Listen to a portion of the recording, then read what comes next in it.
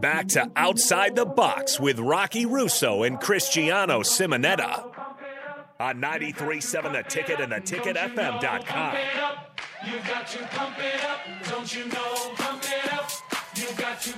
Welcome to Outside the Box. It is 8:46 p.m. local time. I am Cristiano Simonetta. Rocky Russo is off tonight, but you heard from Lucas Wallen and Mason Marcellus. Boy, what a great job those two guys did for the last 35-plus minutes. We had one swear word that was bleeped out.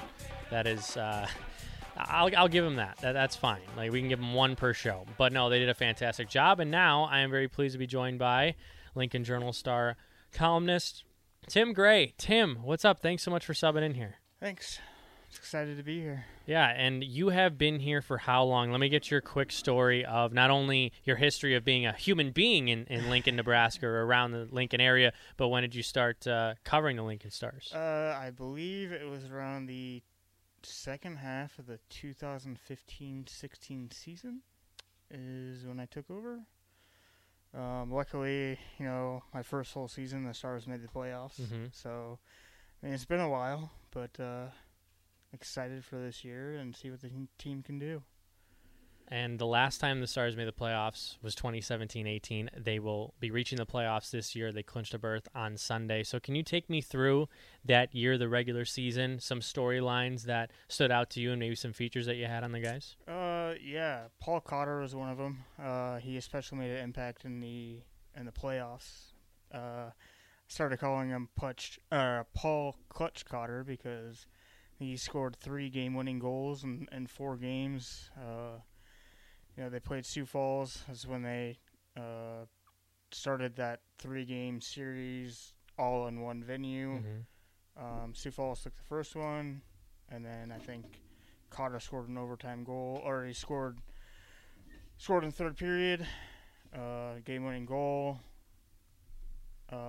scored an overtime goal, I believe, to clinch the series, and they played Waterloo. Scored another overtime goal before Waterloo eventually knocked Stars out of the playoffs. But, that was a fun year. Kind of similar to the team this year where you got guys that can score, strappy, grind it out.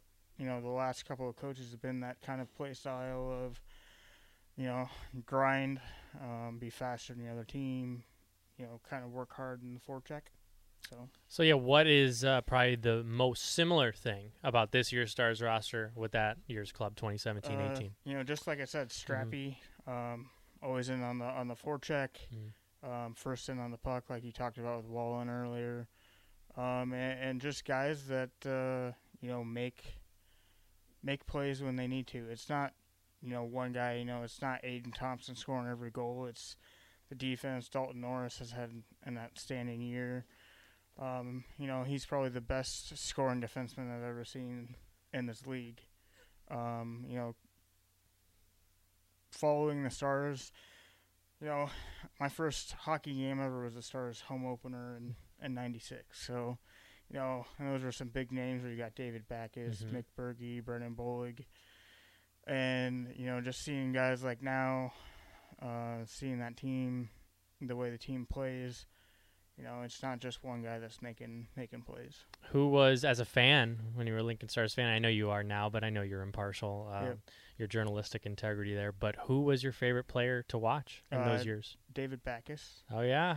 Yeah, you wear a Chicago Blackhawks hat. Tisk, tisk, tisk. Well, I know you're a Blues fan. Yes. So, and you're from Chicago. I'm from Chicago, yes. David Backus is always a guy I followed up. I kind of have, a different path of hockey being out from Kearney, or the Kearney area. We had, Tri-City season tickets. Conrad Reeder was always one of my favorites. Peter Menino. I'm a big goalie guy, so I've always been, impartial to goalies. So, covering the Stars, Peyton Jones is always one of my favorites because, him and Michael... I'm gonna screw his name up, but Bitzer, they were a 2-goalie tandem when I first started covering the Stars, and then Bitzer goes to Bemidji State, Jones goes to Penn State, and they're the 2 best goalies in the NCAA. So, I mean, I've always kind of been impartial to stuff like that. Well, now you have 2 goaltenders this year, and Cameron Whitehead and Caden Mbarico, both top 10 goalies in the USHL. They're tied for 6th in the USHL with wins, with 14 apiece. What have you noticed from those 2 guys in the crease? Because for me, I had Jake Musatelli, Ryan McKinchak, Connor Andrelevitz my first year, and then you had Ryan Willett and Aiden McCarthy my second year. And then you see this breakout performance from a guy like Cameron Whitehead, who was selected in the 10th round of the USHL draft. You had Caden Mbarico, 6th overall in the USHL draft, and they both have been playing out of their minds. I've really loved what I've seen from them as of late. Caden Mbarico was just released today, the USHL Goaltender of the Week for the second time in the last 4 weeks. But for you watching them up close, I know you come to practices a lot. Is there one thing that you've noticed from those 2 guys? Those 2... I mean, you talk about playoff teams, and that's the position you need to be strong at. I mean, you look at Tri-City. Every time they're top of the league, they have a 2-goalie tandem or one of the best goalies in the league. And if you go back to the last 2, Stars playoff runs, you got Derek Shadig and Tomas Vermachka that, led the Stars to playoffs. And then, before that, you had Peyton Jones, and I got to look here. Peyton Jones is a pretty good one, though. You told me he made a couple of 60-save games posted in the playoffs. I assume we're going to be seeing something like that in the 2022 Clark Cup playoffs with Lincoln. I bet. that last game against Waterloo, he made 66 saves and a 2 overtime, game. And that's one of those games that kind of haunts Lincoln, I think, in the playoffs, because arguably, you could have said that last goal was offsides, and you don't know what happens after. If it gets saved, if it doesn't go in. The Stars. That was definitely a Stars team that could have won it all that year. But that 2-goalie tandem. Rocky's talked about it a lot this year. That he's won a Robertson Cup with going with 2 goalies, and a lot of teams. Second half of the year go, all right, you're my guy, you get most of the starts. But I don't see that with this team. It's going to be Cameron Whitehead and Caden Mbarico the whole way, I believe. Yeah, it's like riding the hot hand, and I think Rocky and the coaching staff have done an excellent job of balancing that, but also with the guys in front of them, whether it's defensemen that are going well, they'll give them more ice time, forwards. They really know how to push buttons. Is there another coach you can compare Rocky and the staff to maybe there was a situation in the past in big moments where they can provide that jolt to guys that maybe were underperforming or just had a couple of rough games? Yeah, if you're talking about past Stars coaches, it wasn't even a head coach. It was Mick Berge, who was a former Clark Cup champion with Lincoln. And he was an assistant coach. He was one of those guys that got guys to have fun during practice. There was a time where Chris Hartsburg went on to coach Team USA, and you bring in Derek Shadig, who came from Janesville. He wasn't even part of the USHL, and wins goaltender of the week. I think he went 4-0 in that span.